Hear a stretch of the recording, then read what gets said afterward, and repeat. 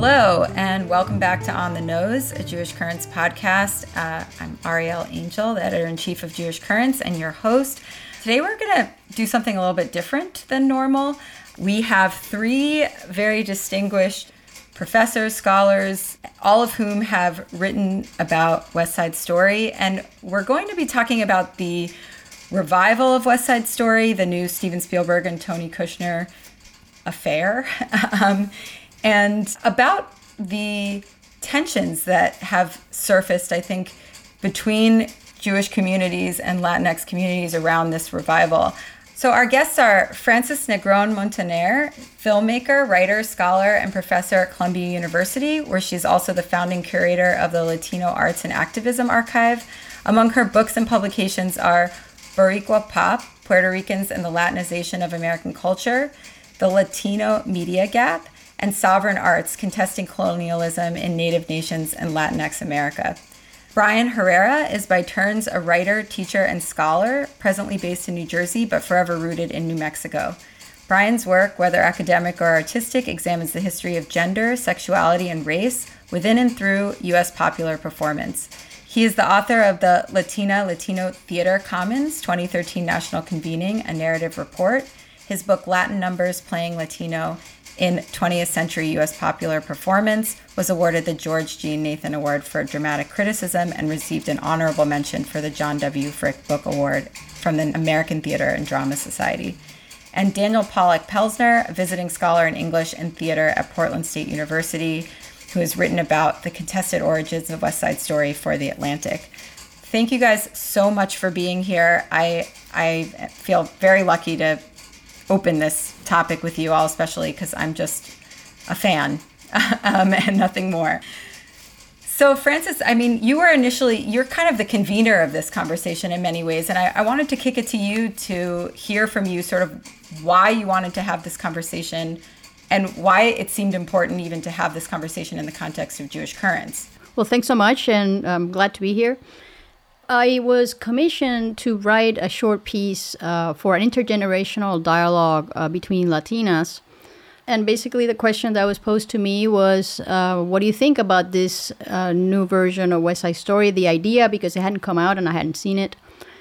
And one of the reasons they invited me was that I had written a scholarly piece about West Side Story from a Puerto Rican queer perspective in 2000. And I had a long-term interest in the work, particularly the film version.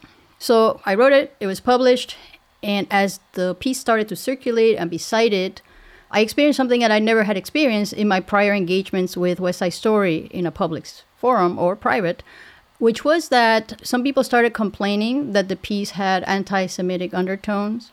I started receiving hostile messages on social media, basically saying that I was anti-Jewish or denier of the Jewish people. I went on the radio and there were people that sent messages saying that West Side Story was perfect and beautiful and timeless, so therefore any critique was just wrong. And I started having questions about why was this happening. So that's where I reached out to a colleague who was an expert that has a collaboration with Jewish Currents. And that conversation was incredible because we started teasing out what were some of the reasons. And one of the things that came out, and one of the questions for today would be the recognition that different audiences, different publics have different relationships to this particular work. And that's something that doesn't get said. And when the debate becomes, this is perfect, and if you have a criticism, there must be something nefarious about your perspective on Jews or on the work or on the makers, then it really limits what we can do together, exploring this complex text and context in a way that we actually learn something. So that's why I felt that it was, in a way, uncomfortable and unpleasant. But on the other hand, I felt it was an opportunity to open up some of these conversations. I was reading, and Brian, in your piece about parahistories of West Side Story, you kind of draw this distinction between West Side Story as sort of an intentional masterpiece, like the canonical West Side Story, and also this unintentional model of West Side Story is basically like a primary or iconic site of Latinx representation.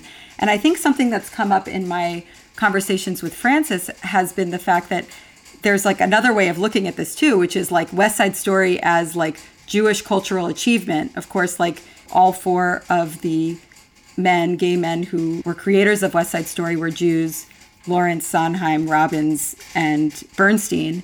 And also this like very contentious side of Latinx representation. I just think that's interesting to think of, Frances, for example, you running up against that. And also that it doesn't actually get discussed in that kind of way consciously. Like, I'm not sure that Jews are sort of consciously thinking like, this is our achievement here that you are tearing down. But that is something that may be at work in this conversation and maybe like part of the tension. I was definitely raised, I think, with that kind of we did this sense of accomplishment, Ariel. And I'm just remembering, growing up in Portland, Oregon, with a mom who'd come from New York, grandparents who lived on the Upper West Side. My dad had dropped out of being a doctor to become an artist, and every Saturday night he waited tables, and we would get a VHS video of a Broadway show that my mom had seen growing up before she came out west, and our favorite was West Side Story. And it felt like these were our guys, Bernstein and Sondheim and Robbins, and this was the territory on the Upper West Side where our people lived. And I remember feeling a totally, benighted, but a great sense of like cultural achievement that I was connected to that was sort of outdone only by, say, Fiddler on the Roof a few years later. And I'm so sorry, Frances, that you received that hostile response to your piece, especially because it now seems, given your work, given Brian's work, given so many scholars' work over the last 30 years, like the question of whether or not West Side Story is promulgating dangerous stereotypes seems to me like it's not an open question anymore. It's just been thoroughly documented and deeply analyzed how much this show has led not just to pernicious images, but images that have tremendously damaging effects on the personal safety and self-image, let alone the persistent colonial relations between U.S. and Puerto Rico, and particularly Latino women who are sort of forced to choose between identifying with Anita and Maria, and Latino men who, as Brian has argued, have been sort of raised in the shadow of Chino being arrested as the final image of West Side Story. So that seems like we just have to grant that.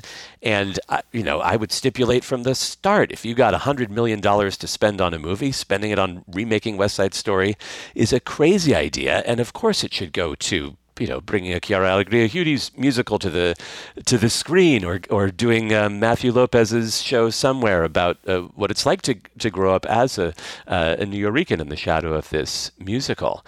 And I think we can get into the history of how this musical came to be, whose fantasies it expresses, and why those fantasies certainly seem to persist. And of course, I can't speak for any kind of entire Jewish community, but I do think as part of a Jewish family that has claimed pride in this show, part of accepting that pride has to be also accepting responsibility for the harm the show has caused. There certainly have been multiple decades of engagement with West Side Story. There are people that are very critical, people that are very ambivalent about it, and people that love it. So there's a spectrum. But I don't think it's till now that some of those voices actually had a forum that was quote unquote mainstream. So you actually had voices in the New York Times, and you had them in the Washington Post. That hadn't happened before. And part of the disconnect perhaps has to do with that a lot of that debate had happened among activists, scholars, artists that have never had access to that kind of a forum to discuss. Well, and that's sort of the undergirding premise of sort of what I have all taken on as sort of part of my work, is understanding these as parallel histories, of histories that seem to be running concurrently, running at the same time, sometimes in opposite directions. And I think, as Frances noted, that because of this sort of profile, New York Times, Washington Post, whatever, this time we saw those parallel lines come to collision more than we've ever seen before. And coming to collision in terms of popular discourse, as well as coming to collision in the way that discourse happens in the 2020s, like these sort of comments and and direct messages that Francis reports having, of trying to shut down and figuring out which track is going to be the dominant track moving forward. One of the key things that is worth noting, and this is why I think it's worth acknowledging this parallel story going on primarily among two groups, I think as Daniel's narrative names, that it is a story of ascendance, a story of achievement, a story of a masterpiece, an American masterpiece being written by, like we can say, 4 Jews, but then also the film, the original film adaptation is directed and adapted also by Jewish writers and directors. So there's a way in which Jewish authorship is a key tradition of West Side Story that moves across its different iterations, right? And at the same time, there is a longstanding tradition of grappling with, reckoning in complicated and historically specific ways by Puerto Ricans and other Latino groups with, like, what do we do with this thing that's now coming at us? And it's not a story of achievement. And so this sort of parallel history is, I think, something we're seeing coming together now. And I don't know that we have really had a lot of space to name the specificity, because often it's talked about, and indeed in the New York Times piece, there's a way in which it's not named specifically as this tradition of Jewishness that is being critiqued. It often says Broadway, mainstream culture, canon, right? And so there's a kind of a shell game going on there. It's sort of been unnamed. And that question of specificity has not always inflected even the sort of the acclamations of why West Side Story is awesome. So I think it's an interesting, thanks for convening this. And I should note, as somebody who is neither Puerto Rican nor Jewish, I am grateful to be able to join this because as an invested observer of this history, I see the significance. I see the significance of the adaptations and the use of the Latino characters by Robbins to tell a story that meant a great deal to the collaborators when they first built this story. Using white characters or white ethnic characters who were not Jewish. Using Latin characters who were not Jewish. You know, this way of telling a story that felt very Jewish by using other ethnicities, which was not out of bounds in the 1950s. And so that investment is something we haven't fully explored in our own reckoning with what is the import, impact, and enduring implications of West Side Story in the 21st century. Yeah, I mean, I think it is really interesting. You wrote about the 2009 revival, Lawrence's Broadway revival, where they tried to integrate Spanish and then kind of pulled it back a little bit, very, very clumsy. Lin-Manuel Miranda was involved in that translation, and you kind of call that the end of an era. And you're sort of like, all right, we can really put this to bed now. Lawrence died 2 years later, and so it seemed like it was over. And then here we are, and we've got 2 more Jewish guys taking this up. Like, what is that? Like, what is that about? Like, why? Like, and also like taking it up with the idea that they were going to reckon with this parallel story, right? Like, it's not like they just remade it. Like, they remade it really trying to, reckon with Puerto Rican representation. I mean, like, I was reading that they specifically used the national anthem, but like the revolutionary version, like the pre-national anthem. So that they're making these intentional choices, and it's falling flat for so many people. And I wonder why it just never occurred to them to either A, not make it, or B, not be at the helm of it. Like, why did they feel that they were the ones to take it up? And I think there is something really powerful that isn't being named about that lineage. I mean, I think what attracted Spielberg to it was multi-layered. One is that I think he thought it was a way to make a musical that was going to win awards, and he had never made a musical. So there's all this, I guess, artistic, professional dimensions to the choice. But I think it's also about an awareness that some people feel that there's some problems with this text, and in order for it to be reproduced and maintain its canonicity into the future, they must be reckoned with. And the other path was cultural authenticity, which is why they go to include Spanish and so forth. The Van Hove approach was kind of race doesn't exist. Can you tell us what the Van Hove... That's the Broadway revival that opened in late 2019 and was scheduled to formally open right about the time of the pandemic. It made a lot of adjustments, dropped a lot of numbers. In some ways, it was a stage adaptation of the film version in terms of the way that it approached things. It closed at the time of the pandemic, and it was one of the many Broadway productions that did not reopen when Broadway returned. But it was, again, an attempt to say, what does this piece mean in the 21st century? And as Francis notes, it doesn't take Puerto Ricanness seriously at all. It sort of did a mishmash of American raciality and really focused on police violence as the guiding frame for that story. So again, this sort of investment in sort of not losing West Side Story to the critiques of its racial representation, this investment in that canonicity. And I think the other dimension of this is like Spielberg and Kushner actually did a tremendous amount of work with this framework of cultural authenticity. It was including Spanish, it was casting Latinx actors, obviously no brownface, which wouldn't be acceptable now, but, addressing what they had identified as the reasons why people have problems with this. But one of the disjunctures of that is that the critiques of many scholars, activists, and artists is not that it's not only cultural inauthentic, but that there is something racist about its not only representational strategies, but in the core of the story, in the perspective of the story.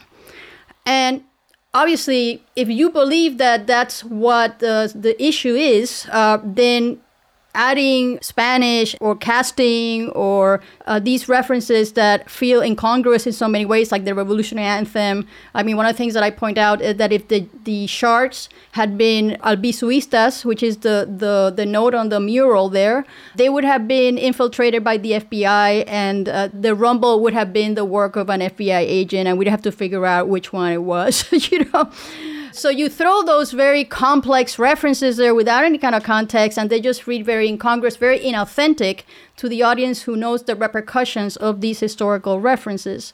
But at the end, it feels to me that just obviously cultural authenticity is impossible, but sometimes it can be negotiated, and there weren't the conditions of negotiating here. And in part, it had to do with context, not only text, which is the other dimension. And the context elements that were brought up again and again and again was it has been 63 years since the West Side Story show, and West Side Story is still the main narrative by which most Americans and the world know about Puerto Ricans. So there's an issue of a differential of power in self-representation. And the other contextual issue that was brought up in one of the shows that I hadn't done that homework myself, but someone on the show had done it. He looked at every single head of a major department in the credits and concluded that they were all white men. And some of them were Jewish and some of them were not. And if we compare the reception to Encanto, for instance, which is also, let's say, a Hollywood, quote unquote, white cultural product, it hasn't met that kind of response or backlash. And I think part of it is that there was a great level of collaboration in that film that did not happen in West Side Story, despite the fact that there was a lot of work of consultation and receiving feedback and looking at documents and so forth. But at the end, it wasn't quite collaborative. It seems that Encanto had a higher degree of collaboration.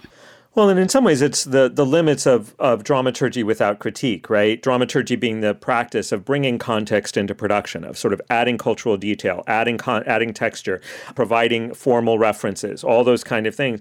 And that's what they did. They brought a huge array of dramaturgical techniques to amplify the legibility of Puerto Ricanness in this iteration of this is the first adaptation of West Side Story that has taken as great amount of care with the details of Puerto Rican history and life. And yet what it did not bring in was the reality of critique. For whatever reason, it seems that they brought consultants, dramaturgical consultants, but they did not necessarily benefit had they sort of tapped into the long tradition of dramaturgical critique that is available for this text particularly, both in terms of detail, but also in terms of structure and form that goes into the questions of music and choreographic vocabularies and the way the music sits within the story, all those kinds of things. They've been adorned very nicely in this production, but they haven't been interrogated the way a dramaturgy with critique might have brought. I think Francis is also raising the question of like whether they could have actually done that, like whether that can be done with this show. And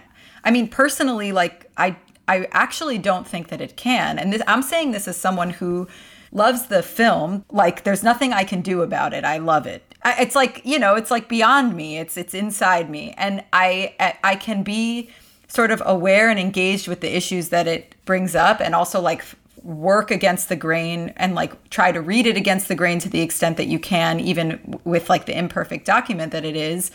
But I'm not, I guess my question is like, it seems strange to me that Kushner and Spielberg felt the ownership to do this, even with all that they know, and particularly Kushner. And at the same time, would a Puerto Rican director or screenwriter been able to do something different with it? I think in some ways, yes, like you would hope so. And in other ways, like I'm not actually sure. I'm thinking about the way that Brian contextualized this history for us and the way that the show has been assimilated as a kind of, synecdoche for Broadway rather than as a representative of Jewish achievement in the kind of response Francis got. So my interest, as with yours, Ariel, is like, what did Tony Kushner think he was doing here? Spielberg, I get. He has both a nostalgia from growing up with this show, probably an affinity for the kind of note that Leonard Bernstein, we know, scrawled in his copy of Romeo and Juliet, which was an out-and-out plea for racial tolerance, that there's this, strain of American sort of centrist liberalism that can see this as a why are we being racist with each other kind of story, and that Spielberg is a master of kind of genre craft exercises. And so, as Francis said, the prospect of choreographing cinematic movement and staging this great American genre of the movie musical must have been really alluring. But Tony Kushner is pretty well attuned to the currents of racial politics and representational history in the U.S. And I sort of thought that at least the best kind of critique reading that I could see, or the space where I could have imagined maybe a dramaturg nudging him a little bit, was not in the sort of what seemed almost the dutiful earnestness of its ham-handed representation of Puerto Rican diaspora. It seemed most emblematic for me in the line from America that had been always the bullets flying, and changed in this version to always the people trying, which seemed representative both of the kind of positive bootstrap Puerto Rican shop owners who all come out to defend the integrity of their neighborhood, or the sort of stodgy suitability of Chino, who's working on his adding accounting machines before he's radicalized into the Sharks, but also the always the people trying of these Jews who keep retelling the story and trying to get it right by getting consultants to back them up. But I thought Kushner, as because a guy who's pretty sympathetic to Marxist sympathies and has created great plays that begin with the world's last living Bolshevik on stage, is pretty well attuned, at least in the beginning of this show, to the underlying structural economic factors that lead to racial hatred. And that this production, as I saw it at least, was seeming to say the Sharks are fine. There's a thriving community here. America is basically Carnaval del Barrio out on the street, and there's night school, there's opportunities for economic mobility. The problem are these Jets who are coming out of the ground like sewer rats smudged in grease, and don't realize that their true enemies are not other ethnic groups like the Egyptian kings or the Sharks. The true enemies are these gentrifying capitalists like Robert Moses in collusion with the New York City government, who are knocking down low-income housing in order to pave the way for high-rises. And so we do see in a really cheeky shot at the very beginning, San Juan Hill, whose own origins in the black community and in imperial history are somewhat effaced, but we see San Juan Hill being knocked down in order to build Lincoln Center. And that seemed like maybe a nudge at Jewish families like mine who took cultural pride in this institution that was so closely associated with Leonard Bernstein, I think, especially in his time at the Philharmonic, right? And to say, if you're going to take pride in Bernstein's achievements, you're going to take pride in West Side Story as an example of the assimilation of mid-century Jews who took a Jewish story and turned it into what's become a canonical story, then you have to acknowledge that the establishment of that cultural edifice, and indeed the very architecture that supported it, came at the cost of knocking out the territory of lower income groups and then pitting them against each other because of the sort of horizontal violence that structural inequality creates. And that seemed to me the best case I could make for Kushner making this movie was as an indictment of people like me who would like watching this movie. I think you get it exactly right, Daniel. And we can see this even down to the way that the final credits roll. Who gets top billing? The Sharks, not the Jets. That's a big adjustment. This film does not identify with the Jets. It does a lot of things to diminish what the first film emphasizes in the charisma of the Jets. The first film and the stage play really do invest in the Jets as sort of what I argue is a collective protagonist that sort of really invests in their charisma, tries to understand what is individual and what is collective. It's just a very different. This one, the two big numbers, which are usually presented as Jets, Charisma, Full Force, Krupke, and Cool, we don't even see the full groups. We see small subsets of the Jets in those things. We see the tragedy of the Jets is sort of embodied in some ways by the breakup of the Jets with the breakup of Riff and Tony, and Riff's own kind of aimlessness, the extraordinary performance by Mike Feist. I start seeing it as sort of a Proud Boys narrative. It's sort of this kind of this grasping white male anxiety that is so unattractive and so unmoored from community. One of the additions that Tony Kushner added was the whole idea of you are the left behind. You have been left behind by your families, or your families are not strong enough to leave. Like this idea of that seems to be really what our colleague Jose Esteban Munoz introduced, this idea of disidentification, of this is me and not me. This project disidentifies from the Jets. And I think the combination of saying we're going to not make the Jets heroes and we're going to amplify the humanity of the Sharks, it's a huge undertaking because it's not how the previous adaptations have been built. And I do think they thought that that was enough to recuperate this piece as a worthwhile masterpiece in American culture. However, I think that although the Jets are in some ways diminished in the ways that you are describing, Tony is built up.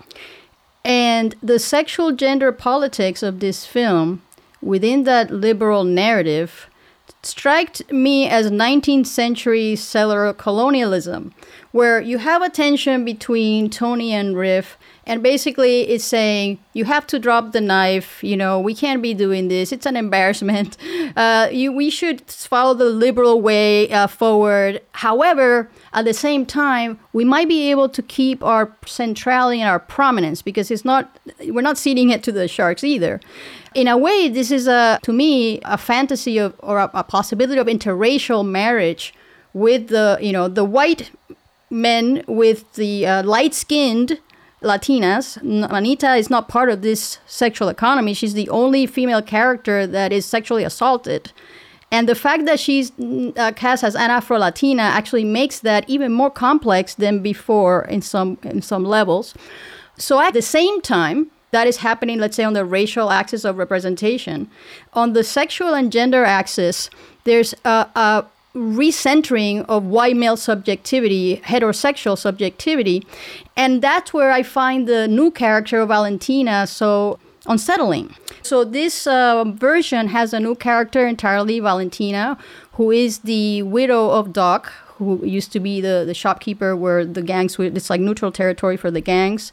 For many Puerto Rican viewers, one of the things that we register is that this is a Puerto Rican elder in the community who is mentoring and nurturing and sometimes even taking risks for Tony, the white character. And there's a moment where she says that he has so much potential, right? So there is that adoration. There's a gaze of adoration that's doubled, Maria and Valentina, towards Tony. But back to Ariel's questions about, there were headlines about West Side Story can't be saved. I hope it flops. The show should have never existed. This kind of headline from the op-ed pages. And I find that an interesting question because for all cultural producers, this is the question. What do you do with old stuff, right? And people are continuously doing new things with old stuff, even text that you would consider hopeless in some way. And as a filmmaker, sometimes I say, why? What would I do with this? Well, one of the things that strikes me is perspective. I mean, you can imagine a West Side Story told from 5 different perspectives and clashing perspectives, for instance, that no single one is particularly authorized. There is actually a story that came out after the film was released, basically that there was an attempt by a collective of 2 artists to make a quote-unquote sequel to West Side Story called Maria. What happened to Maria after Tony's murder? And we start telling the story from her point of view. And that got pretty much eliminated as an option because Lawrence's estate said no way. It was not an authorized project. So to me, can you do something with West Side Story? Well, there's been a lot of things that have been done. No, they're not mainstream. People don't know them. But they have been done, from like mentioning I want to live in America, pronouncing that way in a Rubén Blades song, a salsero, to Adal Maldonado's literally taking pieces of the film and inter-editing it with Puerto Rican materials, performance and songs and other things, to use it to explore the melancholy of loss of migration. So I don't know if you can take the entire logic and reproduce it with these so-called updates and leave some of the core logics intact. I don't know that's that worth doing, but will it be worth doing, as Brian was saying earlier, other type of work with some of those materials? I think that's possible. Frances, you said something also, sorry, that I think is really important, which is the control that this group of people had over this work. And I think that speaks to the power dynamics that you have been talking about, right? It's like, how can anyone else take ownership of this when there were these 4 white Jewish guys who really tightly controlled the legacy of the work, and now their estates? And so who is granted access? It's not just a question of can people do it and will they do it? It really comes down to the power narrative here that we can't ignore, which is that some people actually own this. And what does it mean for this group of people to actually own that work in a very like formal, tangible way? Yeah, own it, and also have platforms for circulation and dissemination that moves enormous or can move enormous amounts of resources. The power is not only over the story and what you can do with it, but once something is authorized, it can now be seen and consumed at a scale that Puerto Ricans and other Latinos just don't have access to, or most of them do not have access to. Yeah, it's something that, I mean, strikes me. The New York Times did this big, great West Side Story debate, which is one of the reasons that I really wanted to have this conversation with all of you, is that like a dynamic that I see in that piece, and shout out to Jewish contributor Karina Del Valle Shorsky, who really like holds it down on a certain level in that conversation, is like you have some older Jewish critics who are not actually naming that power dynamic and acting as though these are comparable situations. So for example, Jesse Green says, oh, don't even get me started as a gay Jew about gay Jewish stereotypes in theater, without recognizing that like a lot of those are written by gay Jews, or that like they were really kind of in the room, or like in the they were built into the apparatus of theater in this different kind of way. And this is a good segue to kind of like the original cultural displacement. I'm using, Daniel, your words from your Atlantic piece about the Van Hove revival. And I was wondering, actually, Daniel, if maybe you could kind of bring us through the history. Everybody on this podcast has written about this, but maybe you could give us sort of like a snapshot of that history. Sure, right. So I think Brian set us up for this with thinking about how this is a musical about assimilation, and how we might see it as one of a number of musicals that Jews wrote in the 1950s about other ethnic groups as a way of marking their own status as a white ethnicity. So we might think of King and I, or South Pacific, or Flower Drum Song, say musicals that most people at least, are much more uncomfortable about reviving today, but that is very much in keeping with West Side Story. And also to these questions of its canonicity that Frances and Brian have named too. So we know at least the origin story apparently is that Jerome Robbins had a pal, maybe Montgomery Clift, who wanted to perform Romeo at the Actors Studio, as sort of the method is taking hold in American theatrical performance, and can't get a hang on it. And Robbins says, you have to imagine Romeo as though he were alive today in New York after World War II. And then thought, hey, this would be a great idea for a show. What if we did Romeo and Juliet, and we did it now? And we did it about the tensions that are alive in New York in the present. And his idea that he took to Leonard Bernstein, with whom I guess he'd recently collaborated on The Town, and to Arthur Lawrence, a topical playwright whose work Leonard Bernstein quite admired because he'd written about assimilation difficulties of gay Jews in the service in World War II. His idea was, we'll take the Shakespeare's ancient grudge feuding households, the Montagues and the Capulets, and we'll put them on the Lower East Side of New York, and we'll make them Jews and Catholics having a sort of street battle over the Passover and Easter weekend. And they actually mapped out a whole schema for this show. So there was the Juliet character was called Dory, and she had an aunt or tanta. And on the street fair day on Mulberry Street, she saw this handsome Catholic boy, Tonio, but her brother Bernard told her to stick to her side of the street, stick to Stronsky's bridal shop. And then apparently they realized that bad conflict had ensued at the night of the Seder when her brother Tybalt was supposed to show up to ask the 4 questions, the Firkashas, and he didn't because he'd been killed in this street brawl. And it was going to be this story about really interethnic and interreligious conflict. And then they scrapped this story for, I think, somewhat complicated reasons. Arthur Laurents says that they didn't want to write another version of what was then a kind of a HOARY hoary tale of interreligious heterosexual romance, Abe's Irish Rose, about a Jewish boy who falls in love with an Irish Catholic girl from the 1920s. It had recently been redone as a radio play, and Laurents said this would just be Abe's Irish Rose set to music. But there was also, I think, a really deep discomfort and uncertainty that these artists felt in the shadow of the McCarthy blacklist about the degree to which they could be open about their own Jewish identity and their own sexuality. And we know this was tremendously difficult for these guys, most of whom changed their names, from Jerome Rabinowitz to Jerome Robbins, say, and who were called upon to testify. And Jerome Robbins famously did name names before the House Un-American Activities Committee. My bubby tells me this all the time. They name names. He named names. Right, under the threat, allegedly, of being exposed as gay. And he wrote this wrenching play in which he's called upon to testify before the committee, and the committee asks, "What's your profession?" And he says, "I'm a choreographer." And then the ghost of his dead father from the shtetl appears and says, "No, you're a Jew. You're just passing as a choreographer." And so all these layers of passing that were both passing in terms of sexuality, passing in terms of religion, I think get kind of displaced onto what these folks end up with, which is, the second origin story. Laurents and Bernstein, the project Heaven Fallen Fallow, are out in Hollywood in the 1950s. Bernstein sees a story about Mexican gangs in the LA paper and says, aha, that's the story that we should do. Bernstein had written his thesis at Harvard on the absorption of race elements into American music, and his hero was George Gershwin, another Jew who drew on particularly black rhythms and jazz in order to create a vibrant American musical form. And Bernstein wrote about the need for a real American opera that would be infused with American musical styles and wanted to do this. He was married to a Chilean woman. He started hearing Latin rhythms in his head.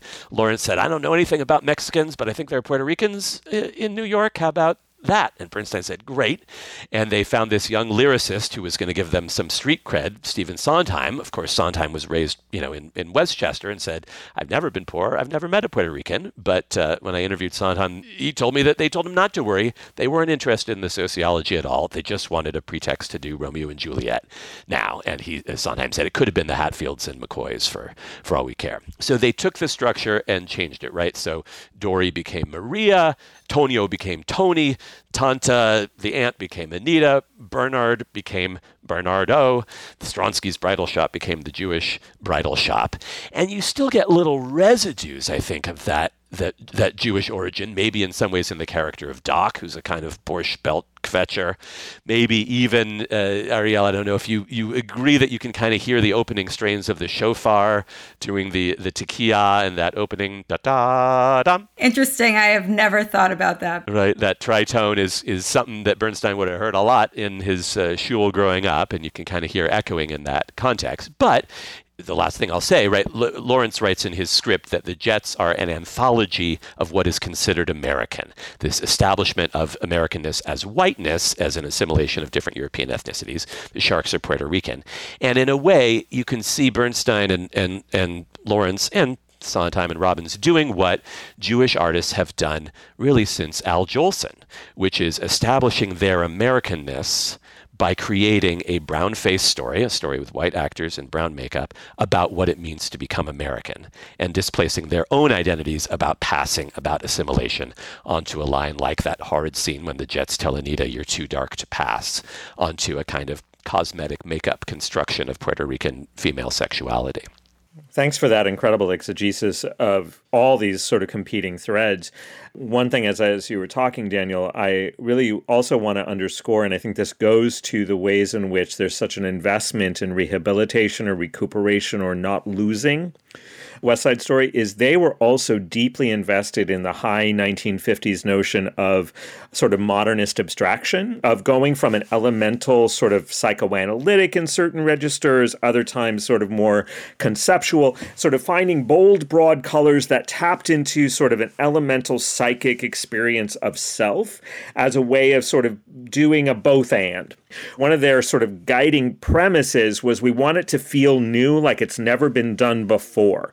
Lawrence and Robbins got lawyers involved because Lawrence was so dedicated to Tante as the Anita figure, not being the sort of the beeline female character who's more sexually experienced, which was almost cliche in musicals at that period.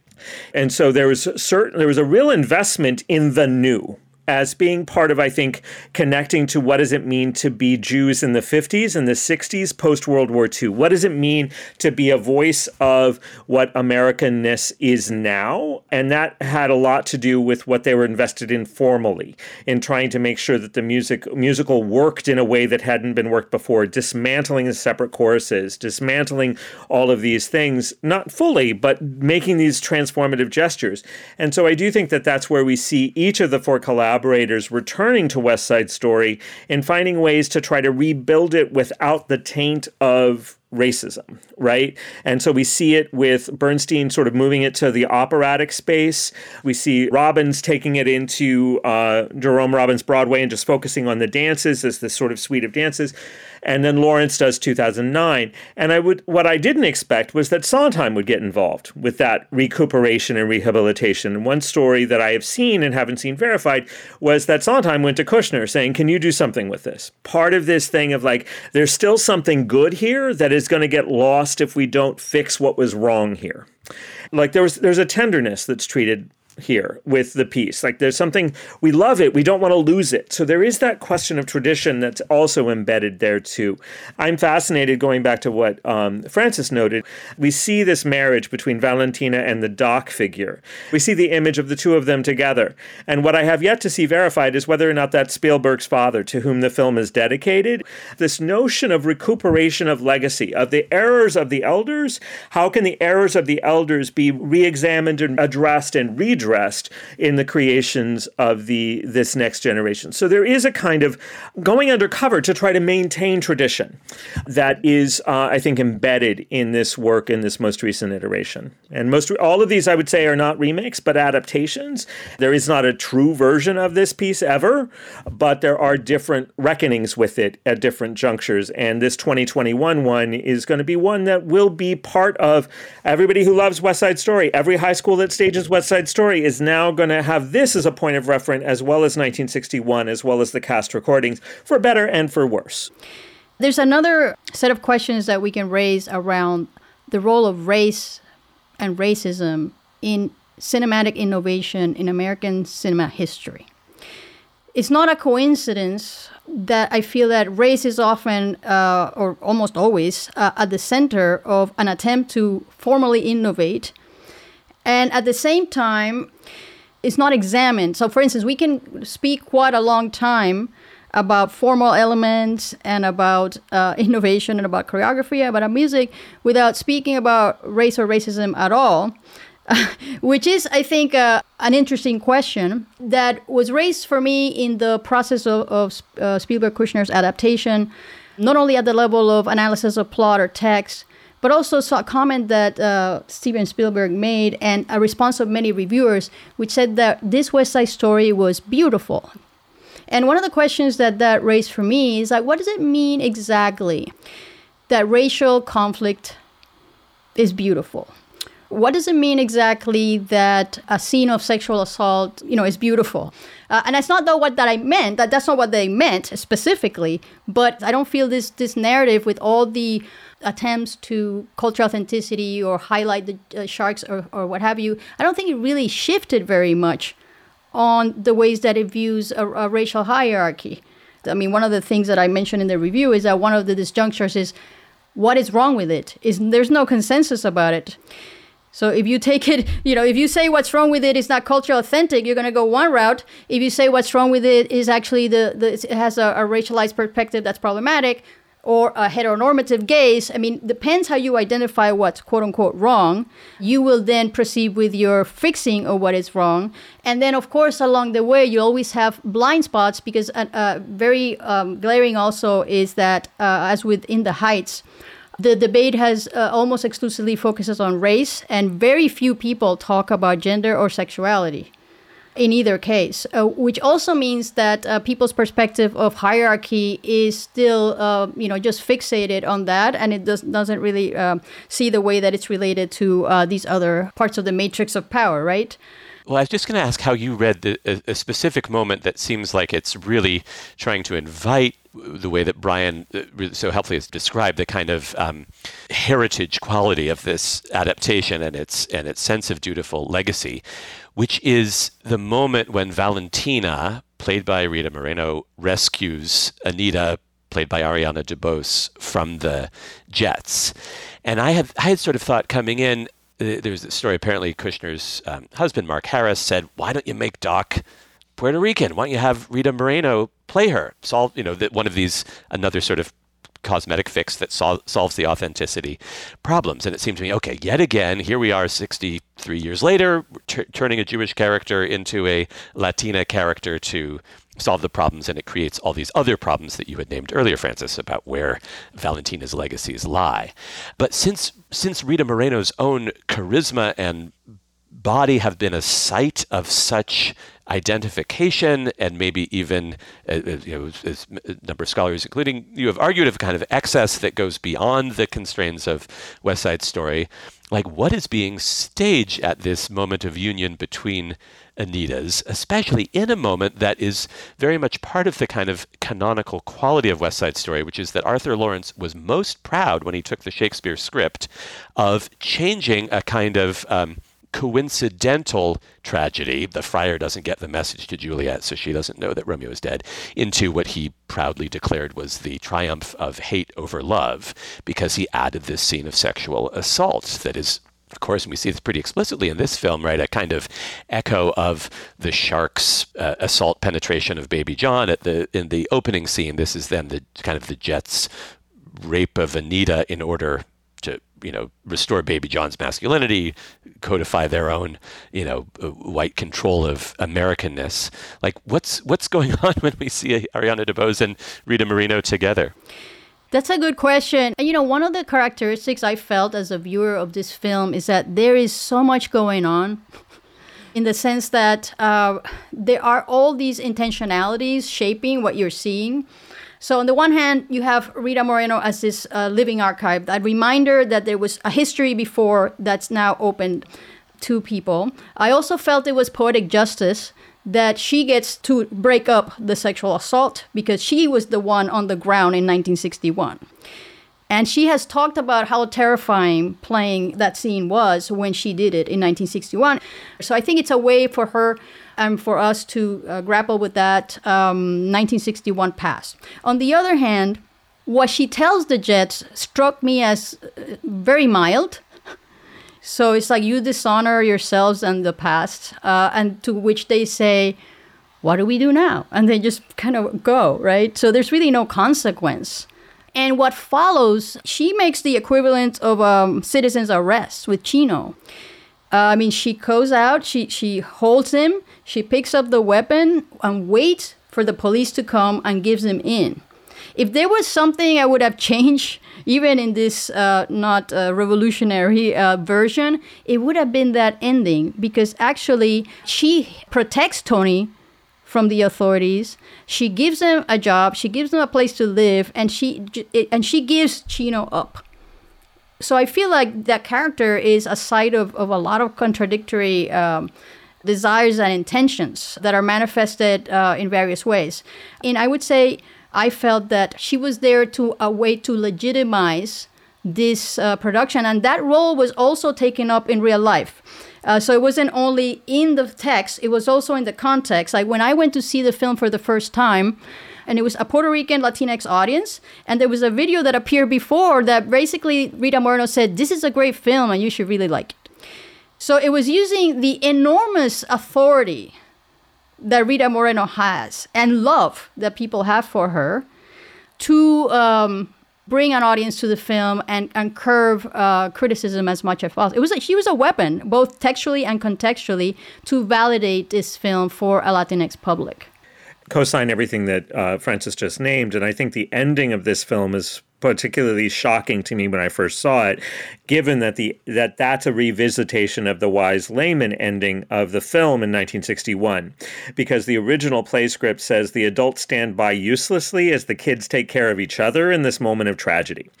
And so there's a moment of deferring to carceral logics, or this idea of bringing the police in, that is part now of the tradition that is the sort of complicated path of adaptation. That iconic image, which I argue is that when we see Chino being led away alone in handcuffs in the 1961 version, it is an emblazoning of what becomes one of the dominant reference points of any cinematic depiction of Latinx masculinity, which is youth criminality. And so I think the fact that there's a ratification of that and then also embedding it in sort of Latinx community as being part of that carceral or police deferential logic, I was gobsmacked in some ways. The fact that of all the things they kept from 61, that was it.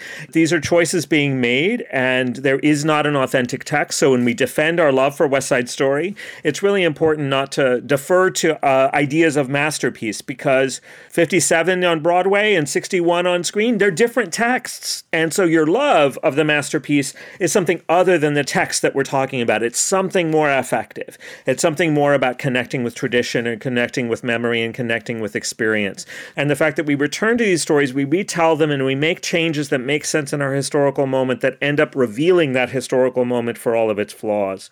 And so part of what I hadn't really thought of before this conversation is, what is the possessive investment in West Side Story on the Jewish side? I had not really interrogated that. And I think that helps me to sort of transform my understanding of what these parallel investments in both the promise and the problem of West Side Story that we see on the Latinx and on the Jewish side.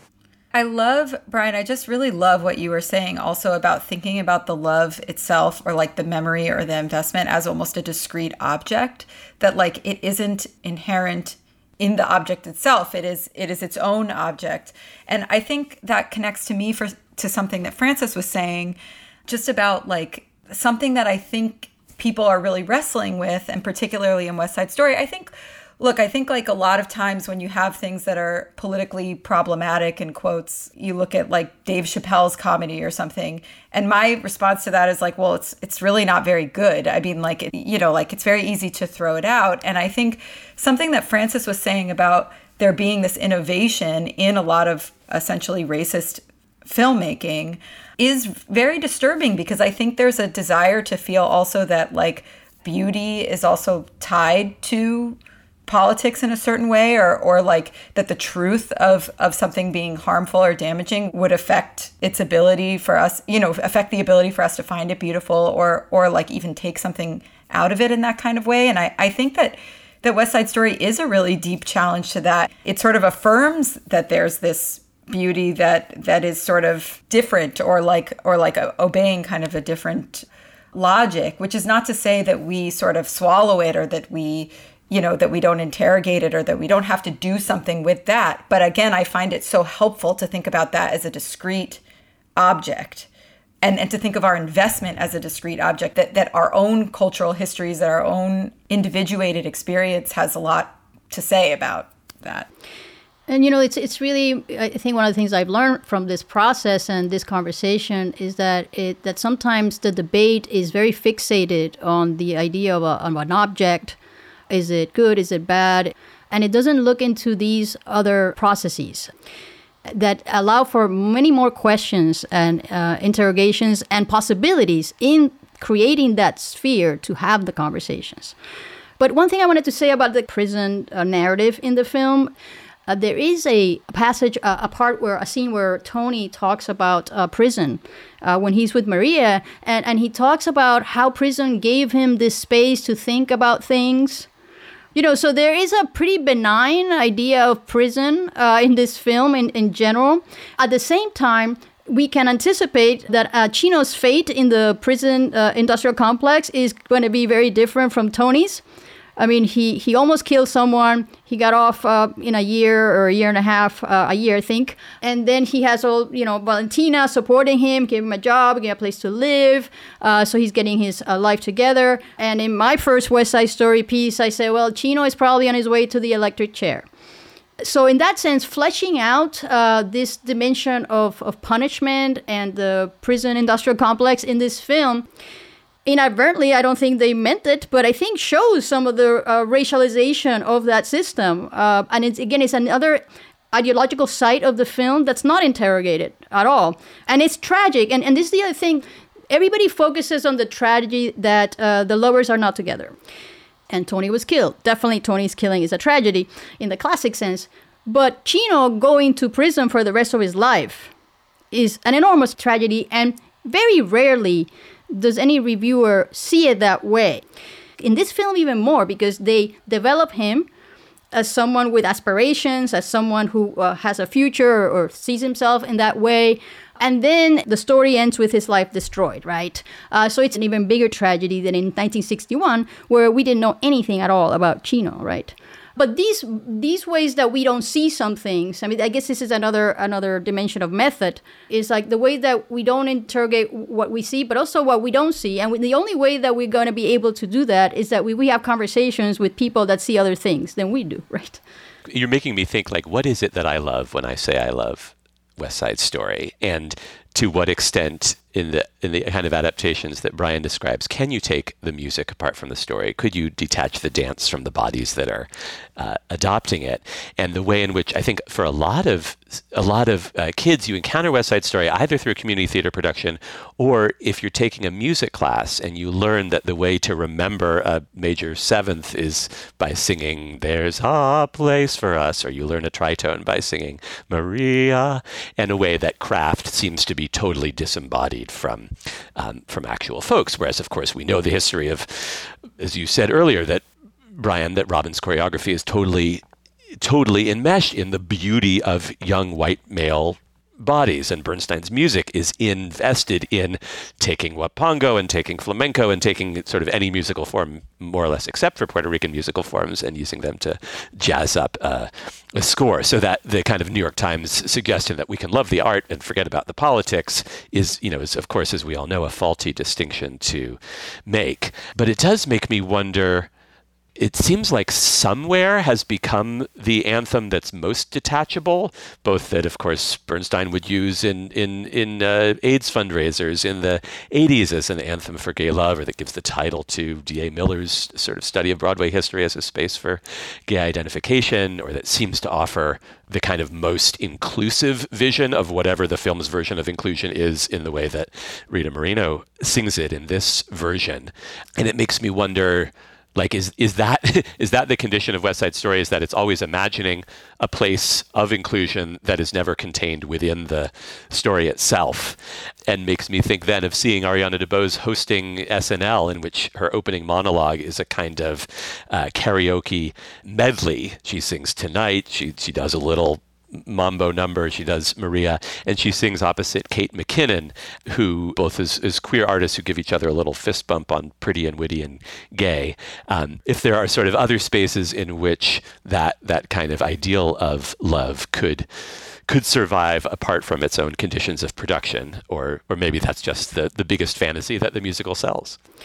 But you know what? It's interesting you bring that up, because one, when I was in the theater with a largely Puerto Rican audience and people came out, and I, doing a little ethnography, like, what did you think? And most people said, well, the music is beautiful, even if they didn't like the film.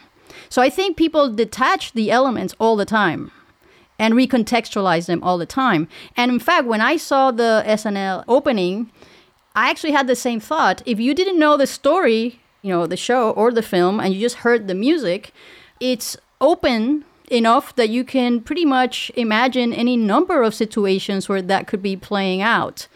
And there's also the mobility of the different materials. So, for instance, many people often relate that they had an album of West Side Story in their house.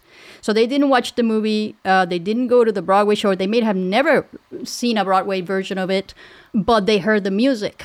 So I believe in actual experience, people do separate them to an extent, and may identify or emphasize with more intensity some elements over others. And in fact, I think that's part of the reason that it signifies differently. In other words, if you love the music, going back to your question of why do I love this, if you love the music and that is all consuming, you might not notice that much everything else. It just doesn't matter that much from that perspective. Well, and I would say that Somewhere moves the most. It's both the most identifiable song that is the most exportable. It's the one that people love. It's the one that people sing more, but it migrates. Who sings it? You know, for example, in the Arthur Lawrence staging, it was the young child who sang the song, a boy soprano who sang the song. And here we have somebody pushing 90 singing the song. So it's like this question of what are we imagining? The future of the body itself or the lost possibilities of moments prior? And indeed, in the original Broadway staging of it, there was lots of pit singers. There were singers who were just sort of migrate, like it was disembodied singing.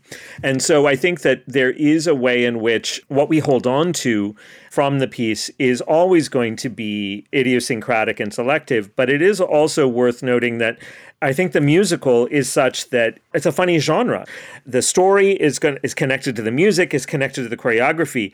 And as the generations move along, this is the first major telling, the Ivo van Hove and this version are the first time that we see West Side Story in a major platform without the Robbins choreography. There's been an incredible control over licensing of the piece that had to have some staging of the Robbins choreography. We're seeing that go away a little bit.